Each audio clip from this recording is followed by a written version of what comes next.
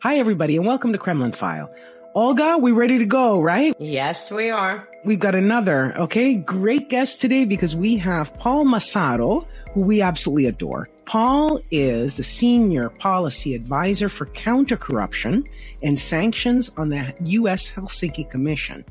So his work has advanced the recognition of corruption and also as a national security threat, which we're going to be talking a lot about. He actually worked on 13 pieces of counter-corruption legislation, and he facilitated also the founding of the Congressional Caucus Against Foreign Corruption and Kleptocracy, the Klepto Caucus, and the Interparliamentary Alliance Against Kleptocracy. And his work is also featured in Casey Michel's book, on American Kleptocracy, how the U.S. created the world's greatest money laundering scheme in history. So without any further ado, let's get Paul in here. Welcome, Paul Massaro. Hey, good to be with you guys. Hi, thank you so much for joining us. Paul, in your vast experience over the years, what's worse in your view? Do you think it is the foreign powers that come into our countries and corrupt our politicians, our businessmen, our intellectual elite, or do you think it is the people who enable, our domestic people that enable these foreign powers to come in? Because it's not just Russia, right? And we concentrate on Russia, but they're the Chinese, Iranians. I mean, there's a lot of groups. Okay. What do you think? Yeah, I mean, it's a great question. Before I answer that, I want to say, I'm speaking here in a personal capacity. What I say is not necessarily an official position of the United States government or any official position of any individual commissioner of the Helsinki Commission. So, I mean, for me, it's the enablers. Easy, I want to say that while also acknowledging that there wouldn't be a problem if there weren't kleptocrats. Okay, so if there weren't kleptocrats, there couldn't be enablers, right? So I mean, obviously, if we live in the perfect world where there aren't wonderful, but given that there will always be kleptocrats because there's always going to be the hard guys and hard countries and hard whatever that kind of get raised. So I don't have any sympathy for these individuals. But in some sense, when you look at their stories and you look at where they come from and their background and stuff like that, okay, yeah, they're mafiosos like Putin's KGB and so on and so forth. You see how they got there. Now, when you look at the white shoe lawyers and you look at the great Ivy League educated people who end up being lobbyists and that sort of thing, and then these guys end up going and working for dictatorial foreign governments to undermine democracy and to undermine the United States and undermine the European Union and other democratic governments and so on and so forth. In a sense, they know better. They know exactly what they're doing. They know what's going on. There's nobody that doesn't know. I mean, it didn't I think that now the norms really are changing. I think that I've in my time on the Hill, nearly a decade, seen that it's much kind of less acceptable. People kind of look at you funny today if you're going to work for a Russian oligarch or something like that, or a subsidiary of a Chinese state influenced company or something like that. Although some are still totally on the table, like Gulf monarchies or something like that. But I mean, as we just saw, I don't know, that crazy story with John Allen, right, is now under investigation for violating FARA after taking these millions of dollars of Qatari quote unquote business deals. But these individuals, they know what they're doing. It shouldn't take, a normative shift, a big, campaign for these individuals to know that taking money from a dictatorship is wrong. Because we've had this before, I mean, throughout the Cold War, if you took money from the Soviets, it wasn't just wrong. We would label you a traitor in a heartbeat. I mean, that was just straight up, it's treasonous, but because of this, ideology that we sort of developed over the last 30 years and have been, immersed in over the last 30 years, this idea of change through trade, Wandel durch Handel, economic integration will lead to democracy, and so on and so forth. We've basically given ourselves an excuse to accept blood money, saying, we're helping these guys transition. we're helping them move to, and that's what they'll always tell you, right? And every time you say, oh, we're helping them move to democracy. It's like, you can look at them, it's like, we're helping them, it's like the most robust dictatorship in the world. It's like, oh, we're helping them develop democratic institutions. It's like, give me a break. Yeah. I mean, it's, exactly. It just keeps getting worse and worse and worse. I mean, everybody, a few pipelines later. It's the most, that's right. Exactly. It's the most obvious lie, but these are the lie that people tell themselves so that they can accept this blood money. And in all honesty, I mean, it's a lot for, someone that works in the Hill, right? Like, I mean, geez, if you can go make $300,000 a year, $500,000 a year, something like that, that's a lot of money for somebody that worked in government. But when you really look at the fortunes of these guys, I mean, they are buying powerful, influential people for pennies. I mean, it's just like, it's really extraordinary because you look at how much these people have, billions. We know of at least $7 billion of Abramovich's money that's just frozen in some Cayman's account. One oligarch, what's $500,000 to him? He just bought he can buy a whole army of lawyers and former government officials and whatever else, and they do. It's strategic corruption. It's what we've been talking about for years. It's what's essentially enabled this invasion of Ukraine, right? Because something I've said over and over and over again is, it was a lack of deterrence, right? Putin basically thought, oh my God, the West never deters me. I do whatever I want, and all I ever get is a slap on the wrist because I own them. I own all parts. They're elites. Again, they're elites. This is the thing: they're elites, very strategic elites, are totally dependent on me, right? So that when I abuse Interpol and I do cyber attacks and I invade Georgia and I invade Ukraine the first time and I interfere in the U.S. election and I do all this stuff, no one ever actually punishes me for it, and no one ever has. I mean, every punishment has been a slap on the wrist, and we'll hit a handful of oligarchs, whatever. Nothing has ever really hit. The big change that, and that's why I say, his calculation to go after Kiev made perfect sense in that regard. He understood the West perfectly. And had he captured Kiev, that would have been it. We would have accepted it. We would have said, how dare you do that? Okay, back to business as usual, But the one thing that he didn't calculate was that the Ukrainians would resist like they did, that Zelensky would be the hero that he is, and so on and so forth. Because to him, the Ukrainians are just, they don't exist. They're peasants. They're subhuman and all that kind of thing, right? So he wasn't able to see them as what they are, which is actually, people that really believe in the values that we claim to believe in, people that will fight for these values and die for these values and fight for their democracy and their sovereignty and their independence. So they forced us to wake up a little bit. Although, I don't know. I worry a little bit that we're falling back to sleep. Has Putin ever called me a racist? Does he eat dogs? These are fair questions, and the answer to all of them is no. You brought up a very good point with the Soviet Union. During the Soviet Union, one of the reasons for the collapse was because of their inability, and they honestly didn't, try as hard to buy the politicians and lawyers and accountants and all the enablers. I mean, they attempted with the KGB wars and they attempted to get access to U.S. secrets, but it wasn't this systematic, policy that they need to have people on every single level, whether in government, industries, and anyone in between who is influential. And anyone here would have been labeled a traitor or treasonous.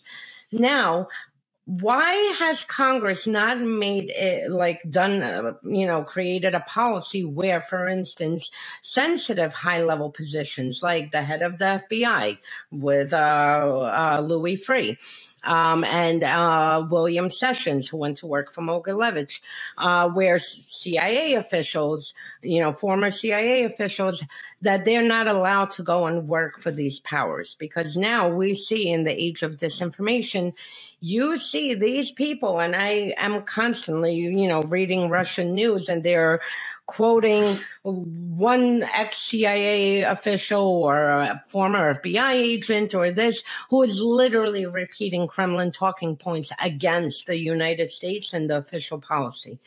Why has Congress not created a policy where you cannot go work for our adversaries who are doing everything to undermine us and to destroy us. So let me start with just a comment on the Soviet Union, because I think it's an astute observation that, like what's the deal? Like, Soviet Union was plenty corrupt.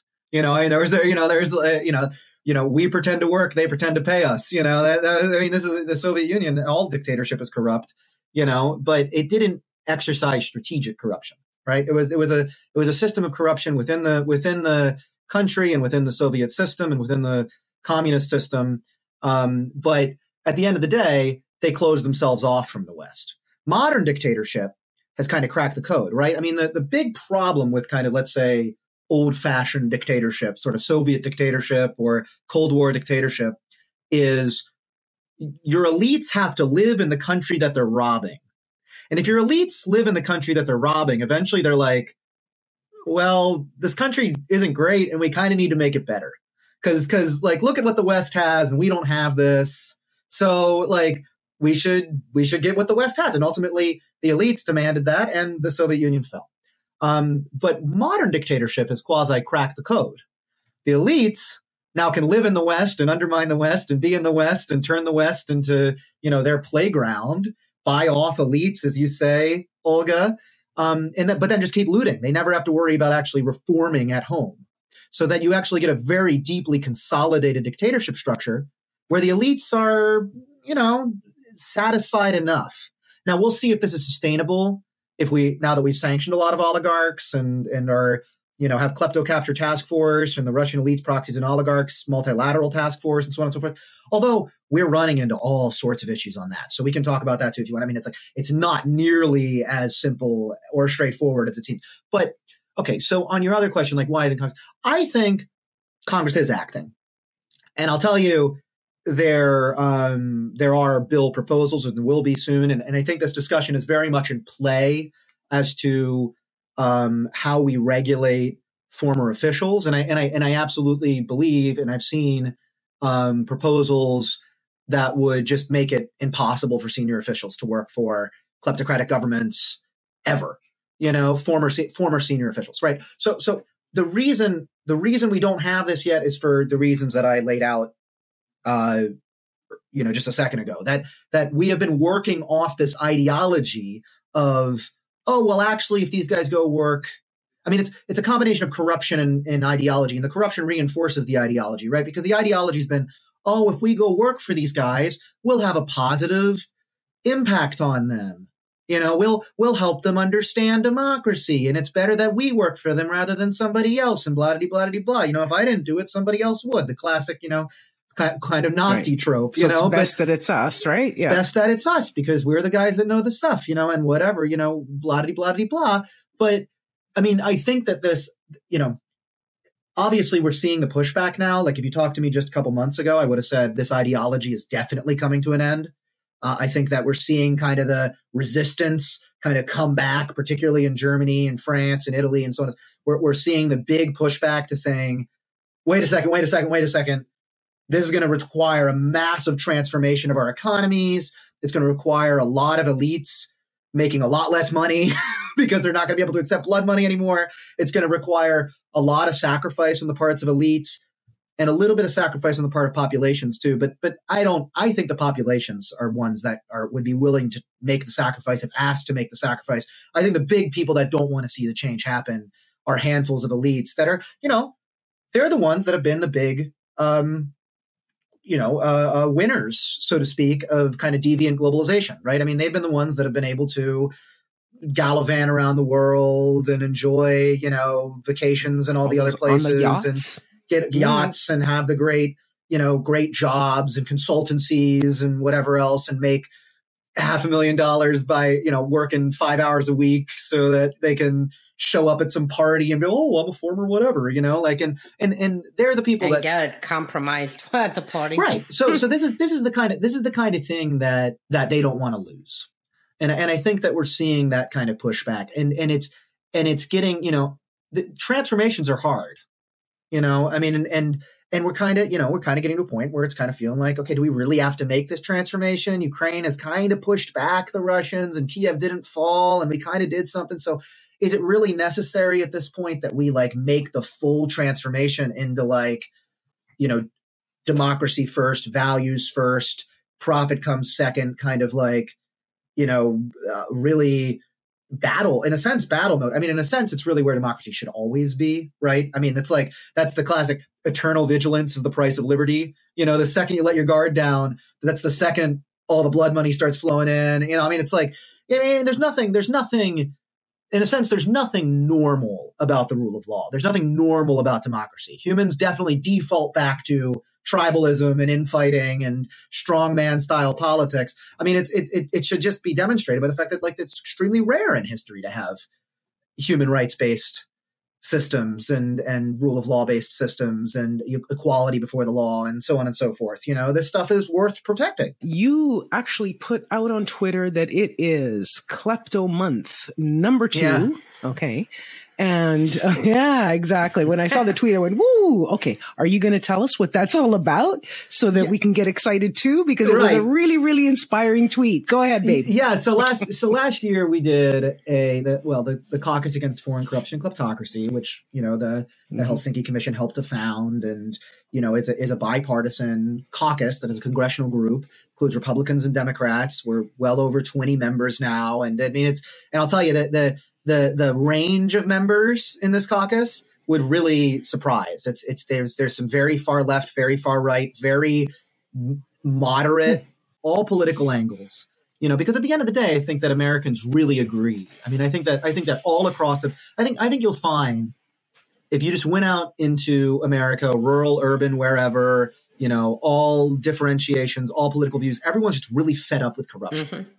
And everybody knows it. And I mean, they all have different idea what that means because they've been led to believe certain different things by their various political leaders. But at the end of the day, I think they have a good intuition that they're being had, you know, and they're right.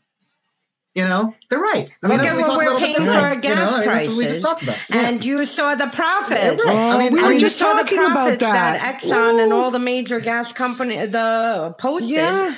And we're like, what? Like, here you have, you know, inflation and gas prices. People are like barely could fill up their tank. And then you see what, you know, these companies are making off of this pain.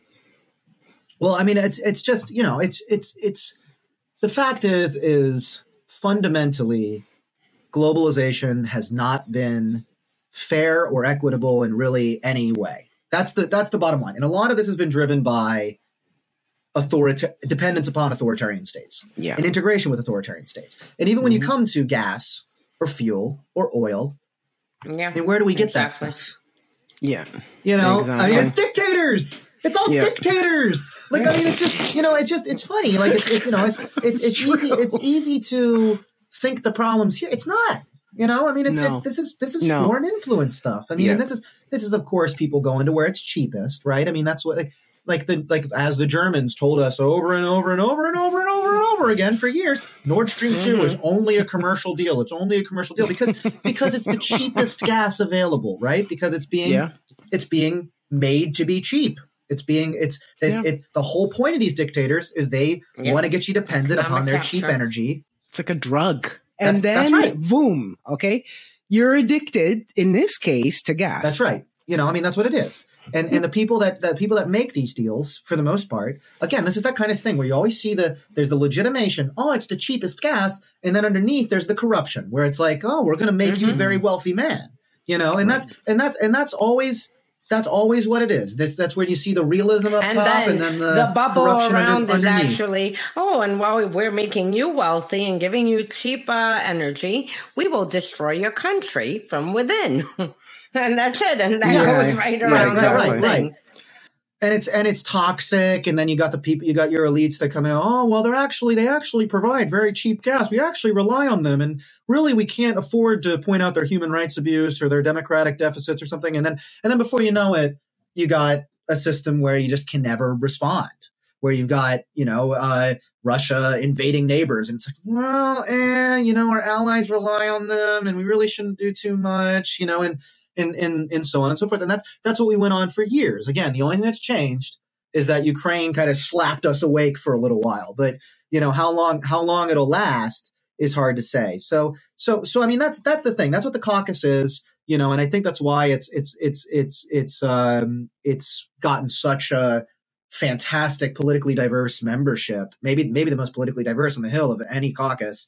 And last year we did the first Counter Kleptocracy Month, where we, announced the creation of the caucus and introduced a number of different bills to fight kleptocracy. And the day after we announced the caucus, the president announced, the designation of corruption as a core U.S. national security interest, which was wonderful. It all kind of came together. So we're doing this again. June is Counter Kleptocracy Month, and there will be some bills to follow. And having seen the bills, I mean, again, you can't promise anything because it's Congress. You don't know what's going to happen. But having seen the bills, I'll tell you some of the stuff we've already talked about on this podcast, this episode. Some of that is going to hopefully be. That's why we have you there. So make sure it does. We'll see. So let me. I hate to be cryptic because I really am a straightforward guy and I like to talk about things I think people need to hear straight up. But there is the whole, you don't jinx it. They're going to be out soon. Like everybody's going to see what's in them. So.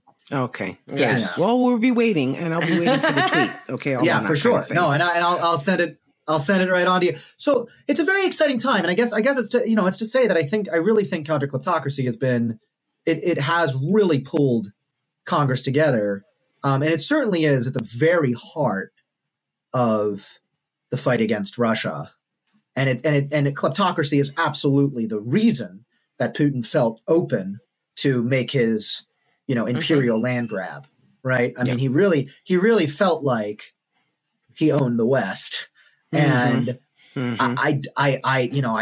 I thought, at least in the first few weeks, that we were proving him wrong. Now I'm a lot less sure. I mean, there's been a few anomalies that were interesting. Like I certainly think like to what extent Russian influence still remains in the UK, I think is an interesting question. I think that there's certainly a lot of Russian money in the city of London, but the Brits have, to some extent, because of, I don't know what it is, because of political expediency or historical values or just ideological, I mean, for all sorts of reasons, has been able to overcome some of the strategic corruption and has been one of the real standouts with regard to responding to Ukraine. And then, of course, the other country that we know has, accepted a lot of Russian blood money, Germany, has been the opposite way, where it seems like all its promises have gone undelivered, and it seems to be confused and at a loss as to what to do, and it's unclear to what extent it's this influence that is driving German inaction or just a general sense of malaise and confusion. But again, it's always both. I guess that's what I'm always trying to say. It's always both. There's always the top level and the bottom and level. With Britain, it really is. I think they went back into their Cold War mode because Britain and U.S. have, the playbooks to deal with the Cold War. And it's basically they jumped into action so quick. And not only with Ukraine, but just securing Europe. Because I think they pulled out their and dusted off their Cold War playbook. And whatever it was until it became dangerous. Now we are basically at war with Russia, and this is how we have to do what we have to do to contain them. And that's it. Well, I think too with the UK, it's sort of they're coming out of Brexit and the protocol, which now they brought back into discussion, so on and so forth. So this is also a way for Johnson to deflect a lot of stuff that's going on at home, but it's also a way for them to carve out what their new global role will be, which I'm happy about because as long as they're in there, fighting, that's fine, And Germany, Paul, it was really funny. Yesterday I was listening to a discussion, and there were a whole bunch of Germans talking about, Scholz, why, Scholzing, why is he, so. And there's this idea. Scholzing. That's a great Scholzing, or Macronizing. That's another one now. Yeah. They're both verbs. And basically, what they were saying is that in a lot of countries in Europe, going over to that side of the pond, a lot of countries in Europe are more concerned about their domestic policies. And this is limiting their way of helping Ukraine, which I don't agree with, but this is what they were saying. But I think it's a lot more than that. I think that what you've just said makes sense to me because I can see all those little French and German last names and Italian last names who have a lot to lose if there's a big, huge change in foreign policy in Europe in general. You're fighting against $1 trillion machine. I mean, you know, people kill for a lot less. Yeah. Forget here. That's right. I mean, look. I mean, energy sanctions are still pathetic. I mean, even the oil ban was full of holes. I mean, and the gas. I mean, Europe is sending €1 billion a day to Russia. I mean, we're funding the war. How do you expect to win? Like, it's crazy. Like, I mean, what if we were fighting Hitler and we were sending $1 billion a day to Hitler? And like, it's just the nuttiest thing. Yeah, no, it's insane. It's insane. Yesterday, when I saw how much they're in a month, you know, they got 98 billion or something like that in revenues or from the beginning of the war. We're basically funding their war. Genocide. That's what it is. Even. Yeah. They're genocide. Yeah. You know, that's what we're doing. And it's like, I mean, it's really morally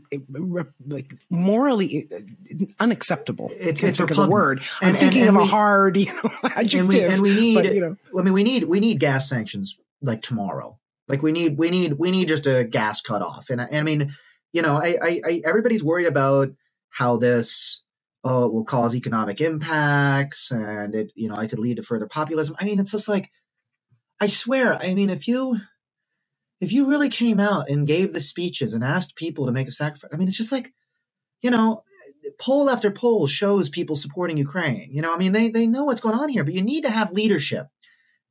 And I mean, that's that there is no leadership. I mean, the leaders keep on coming out and saying, like Macron just today, oh, well, we share a continent with Russia. I'm so tired of hearing this tired old, oh, well, we'll have to work with Russia after this and we still will care. No. Well, Macron can hand over his territory. Yeah. Yeah, no, you want to hand Paris over? You want to hand anything over? No, totally. Yeah. And I mean, the size of the territory, I saw some of these pictures, right? It was like, the size of the territory is like a third of Germany or something. Like, I mean, it's an enormous... Yeah. An enormous territory. So it's huge. I mean, that's you shouldn't hand over even an inch. But you know, I mean, given what they're asking, yeah, I mean, it's a terrible situation. So I don't know. Yeah.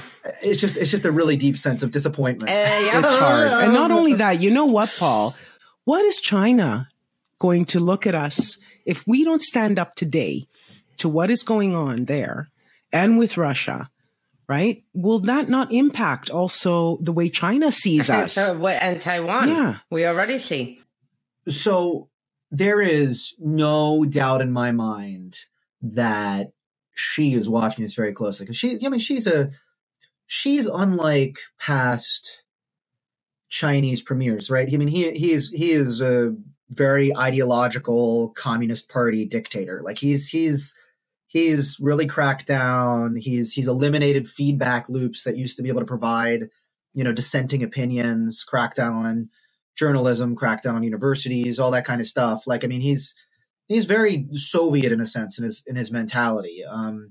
So I think that, when this began, I think his hope was it would be over in 2-3 days, and then he'd be like, all right, we're going for Taiwan, and I think that this gave him a lot of pause. I think there's a lot of things here, like that the Russian military performed so poorly is one big thing. I think that leads to a lot of questions about the People's Liberation Army, all it's cracked up to be. Like, I mean, to what extent is the People's Liberation Army as corrupt as the Russian military? Like, would there be?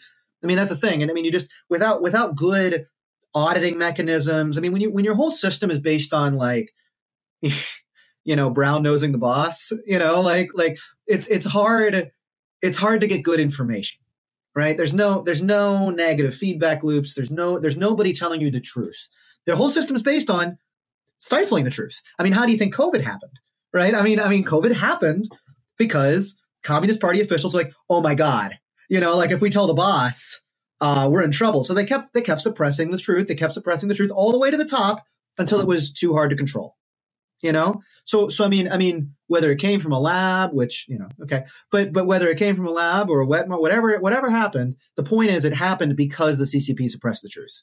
And that's what the CCP does. They suppress the truth, but I think this was a crazy wake up call for Xi. And I think that really scared him. Now, if the West backs down, if the West accepts a frozen conflict, I think that, that makes the invasion of Taiwan more likely. That gives Xi some confidence back, because that indicates to him that it was a flash in the pan. There really is no change. They're going to go back to their old ways. They'll go back to their old ways. They're too dependent on Russian gas. I mean, he must be saying, wow, look how dependent they are on me. Look how dependent they are on the Chinese market. Look how dependent they are on Chinese, like Hollywood, the consumer market, labor, whatever, there's no way they'll be able to do anything similar to me. So, yeah, I think that China's watching this. Beijing is watching this extremely closely. And I think we really scared them in the beginning. I think they were convinced that their subversion, because of course we talk a lot about Russia being the strategic corruption guys, and they certainly are. I mean, Russia's entire system is built around strategic corruption, but China is a whole different order of magnitude of strategic corruption. I mean, their companies, their state influenced companies and their subsidiaries and everything else. These things, they've got a whole, their Rolodex, their contact list, much wider and much more acceptable even than Russia, So, there's really, China's a very, very scary autocracy, So I think that the best China policy is winning the war in Ukraine, because that at the end of the day will make an invasion of Taiwan practically right. Impossible. Yeah. That unlikely, really completely unlikely. Yeah. It would push it back. It's definitely on the CCP's agenda and will be as long as the CCP exists. Mm-hmm. But it'll push it back many decades if because they're going to worry. They're going to worry the Taiwanese will fight like the Ukrainians. They're going to worry the West is going to be able to support Taiwan like it supported the Ukrainians and so on and so forth. Okay. So we have to increase those arms. How many times, Mo, last year when people, asked or we discussed Russia's military and, the mighty military taking down Ukraine, it's to be like, what mighty military? Like, how does the West have it so wrong when for every single contract, like military contract, probably like 2/3 is taken and goes into people's pockets, and then 1/3 actually makes it to whatever the funding was for. The whole system is built on corruption. Mm-hmm. Yes, and I think you hit on something really, really important that goes beyond Russia's military, and that's just, how did the West get Russia so wrong? How did we get Russia so wrong on every account? Yeah. And how do we continue to get Russia wrong? Because they're very good with propaganda. That's their number. That's right. But it's also, it's just two-level corruption on the one level, and on the other level, there's still this, almost, I guess one might call it like a great power bias. Again, it's this really frustrating quasi short-term transactionalism, which is often called realism for some reason, even though it's a denial of reality. But it's this idea that, and these things back one another up. The strategic corruption backs up this philosophy and prefers people with this philosophy, and this philosophy backs up corruption. They reinforce one another to view Russia as like, oh, well, it's a constructive player. And if it's not a constructive player, it's probably the West's fault that it wasn't a constructive player. And, it's like, it's all this kind of stuff. And it's just real shame. And even now, I just can't believe it. Even after what was essentially everybody admitting, what was the Schultz speech, if not an admission that Germany got it wrong? Germany, the head of Germany, the head of government in Germany admitted that they got it wrong, and it was a big mea culpa, and everybody gave these big mea culpas. And now we're just transiting back to what we were doing before somehow. Like it's the weirdest thing. It's like, I don't know what it's going to take for us finally to just say, I mean, what we need to do is isolate Russia. That's it. So long as Russia is an imperial state, we need to isolate it.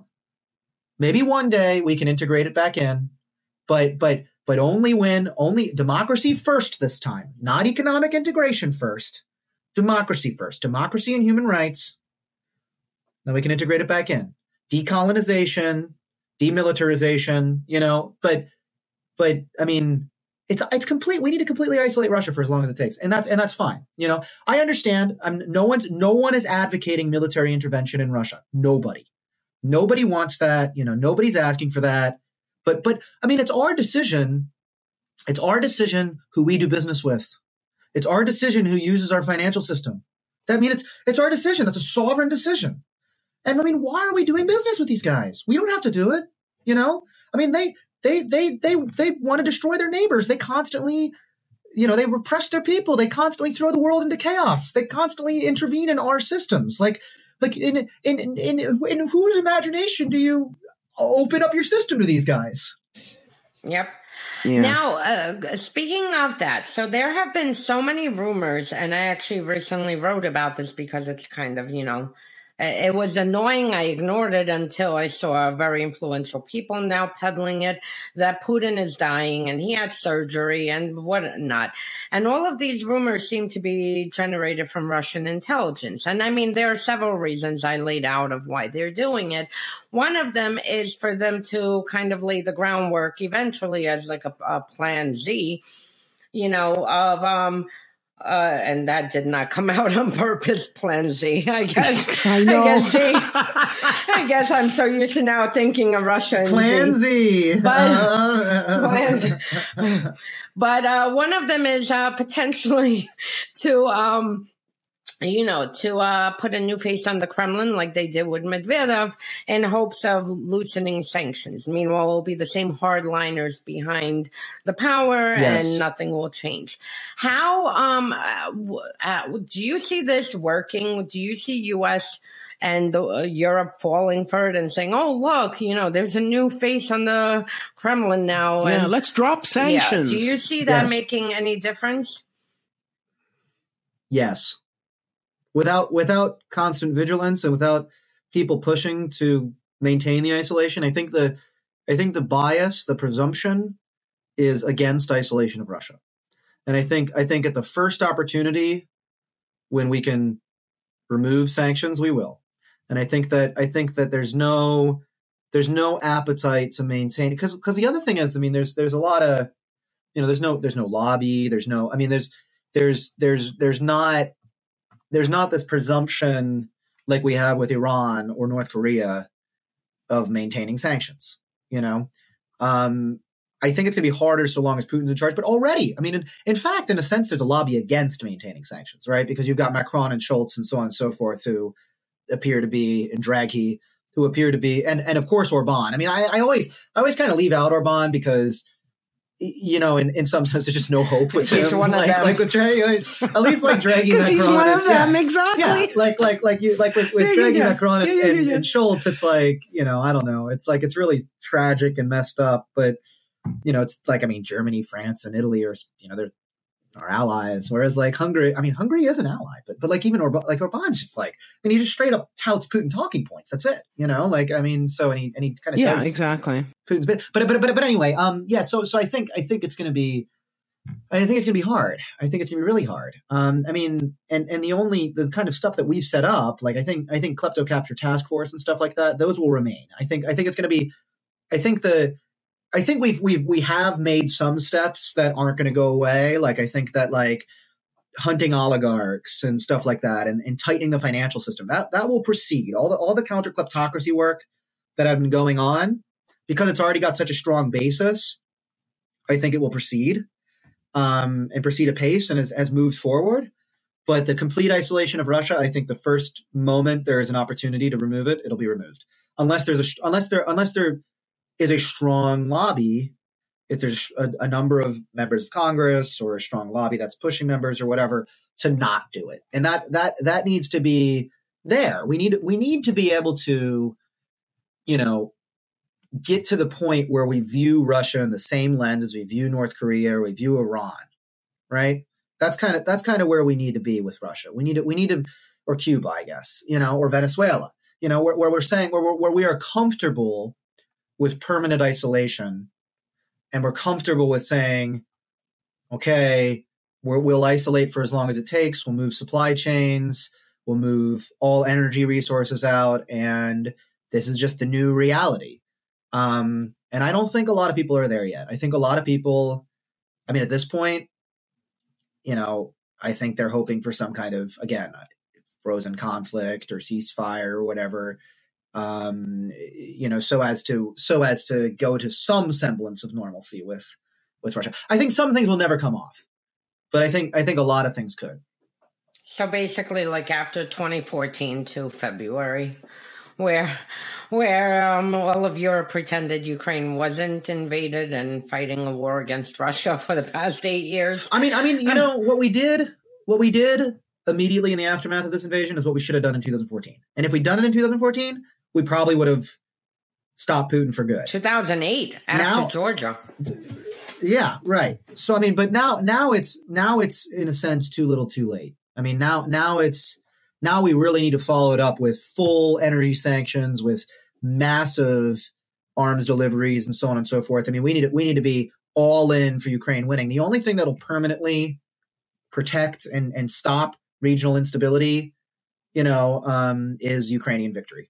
Ukrainian victory would be the ultimate demonstration of you can't invade your neighbors. That's that, and then you really would, I think, have a reformist discussion in Russia. You'd have people that question the kind of security establishment. I think that there would be kind of like that's the thing, is like, oftentimes when you do see reform in Russia, it comes from losing, and it comes from defeat, and you need to see the empire defeated. And when the empire is defeated, they're like, uh-oh, but any form of land grab, any successful ceasefire or whatever will be, of course, that will be a success for Putin and his really brutal genocidal approach here. Yeah. So instead of the 10% of arms that we've already sent, we have to increase that exponentially, first of all, right? Because that is important. Well, and what the heck's going on with, like, today? Like, there's this, like, the Germans are saying, like, we can't send ammunition because there's a software update that won't be updated until the end of the year. Like, what? Every day, like, what is that? They like, have some nonsense. Mean? There's an excuse every single time. But that's particularly nonsensical. Like, that is a straight nonsensical. No, and it's the same pattern with Germany, like the same exact pattern. They come out, they make a promise, we're sending these weapons, that's it. And then, like, within the next few days, it's like, well, the software update, or this happened, or they don't even say anything and just don't send them. So we've done a lot of, rightfully, I think, discussing, Germany, France, Italy, but I will say von der Leyen and the kind of EU structures have been very strong through this. And that's, of course, not national structures. von der Leyen's visited Ukraine now again, she was just there. Yeah. Seen, been to Bucha, of course, seen wounded, soldiers. She has been a real shining star and hero through this, and also saying a lot of the right things about Ukraine joining the EU. And if Ukraine is given candidate status, not potential candidate status, whatever the heck that is, but candidate status, in the next few weeks, which, it looks like that's the timeline for it. That would be really big. That would be a really big morale boost. And that's really, like who has fought and bled for the EU like Ukraine has, it's like, Paul, I'm so glad you said that. My personal take, being from the region and being half Ukrainian, is like, I think that Ukraine should have its own organization and coalition. Be like, we're going to pick and choose which countries in Europe can come join us. Yeah, right. Yeah. Join. That's Yeah. like NATO can apply to join Ukraine. Yeah, exactly. It's like the joke in Ukraine is like now, will NATO join Ukraine instead of Ukraine like being able to join NATO? Ukraine is the one who's acting. They're on the ground. They're fighting. Their citizens are fighting. Their military is fighting.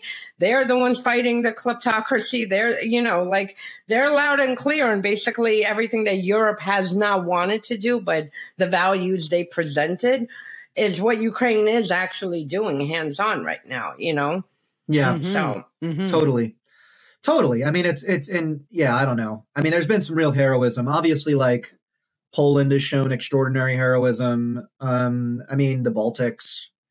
I mean, so there's, I think it's important to recognize that like there has been extraordinary heroism within Europe, and it's been Central and Eastern Europe that has shown the extraordinary heroism. Central and Eastern Europe are the same countries who were sounding the alarm in 2008. I know. The same ones. I mean, listen, we know one another for a long time now. I mean, we have been sounding this alarm for a long time. I'm still waiting to pass the baton. And it finally, I really thought that after this, the recognition would come, the transformation would come. And I mean, I think it still can, but I certainly see like the pushback has come, like the resistance is here now, and it's tragic. And I feel like sometimes, I don't know, just if there's still this level of resistance after such a horrific ongoing act, a genocidal act, I don't know. It's hard for me to imagine what would get us to where we need to be. I mean, what's gonna get, the West, I mean, the democratic world to recognize the kind of system that these regimes have, the kind of threat that these regimes pose to global stability, to our democratic systems. And the way the United States thinks is they have this rule of law, and we have this Pentagon with this and NSC, and these, we pay so many analysts and experts to sit around and think about, the percentage risk of nuclear war and blah, blah, blah, blah, and mad and something like that. Russia ain't thinking like that. Putin is a gangster. All Putin's thinking is, are they showing strength or are they showing weakness? Hey, I'm going to nuke you. Oh, okay, great. They showed weakness. Let's go in, And the second we say, okay, whatever, I mean, like the second, okay, well, hey, reminder, Putin, we're a nuclear alliance too. Then it's like, oh, okay, all right. I mean, the best example is when we now there's these issues around Sweden, Finland joining NATO, but that's not because of Russia. But when that all looked like it was going forward well and everything, all Putin could do was just accept it. He literally came out and was like, yeah, we're okay with that. And he did. And that's all they can say. Yeah, we're fine. Yeah. When we actually show strength, Putin actually backs down. Yeah. I mean, and every time we show weakness, he goes forward. I mean, this is like, it's been like over a decade of this now. And it's really confusing why we can't seem to learn this lesson. Russia only understands strength. And it's just a mentality. And, I grew up in a Russian community. And let me tell you, even to just the regular people, the mentality, like if you have babushka there, picking tomatoes in the food store, like she will stomp over you, push you, you don't exist. The minute you could say, excuse me, politely, please, can I get this? Can you not step on me? Ignores. The minute you shove back, it's like, sorry.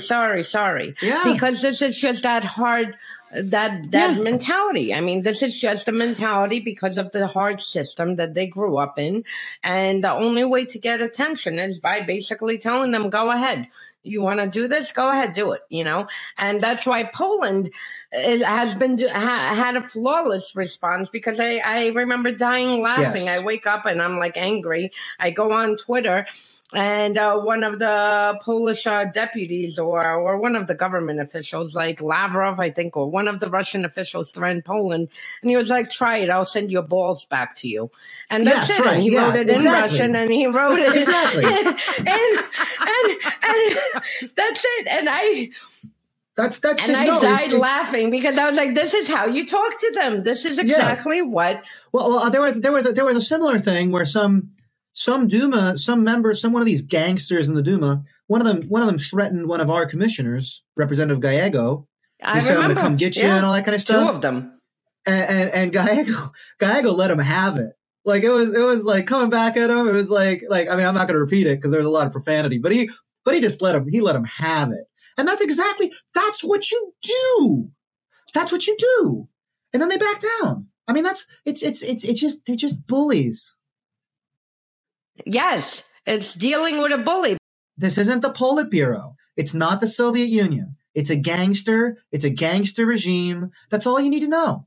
You know? I mean, it's in a sense, it's much simpler. Russia's playing the long game, and they are relying on a change of power in Congress. If the Republicans happen to win both House and Senate and have majority, do you see them sticking with the current policy against Russia or loosening sanctions and going towards more of that Trump, autocratic, like we love Putin thing that they had for several years?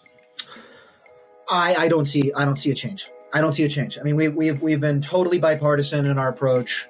I think that we'll probably be staying the course.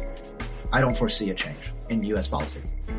Hey, everybody, if you enjoyed this podcast, don't forget to subscribe and please visit our website, KremlinFile.com.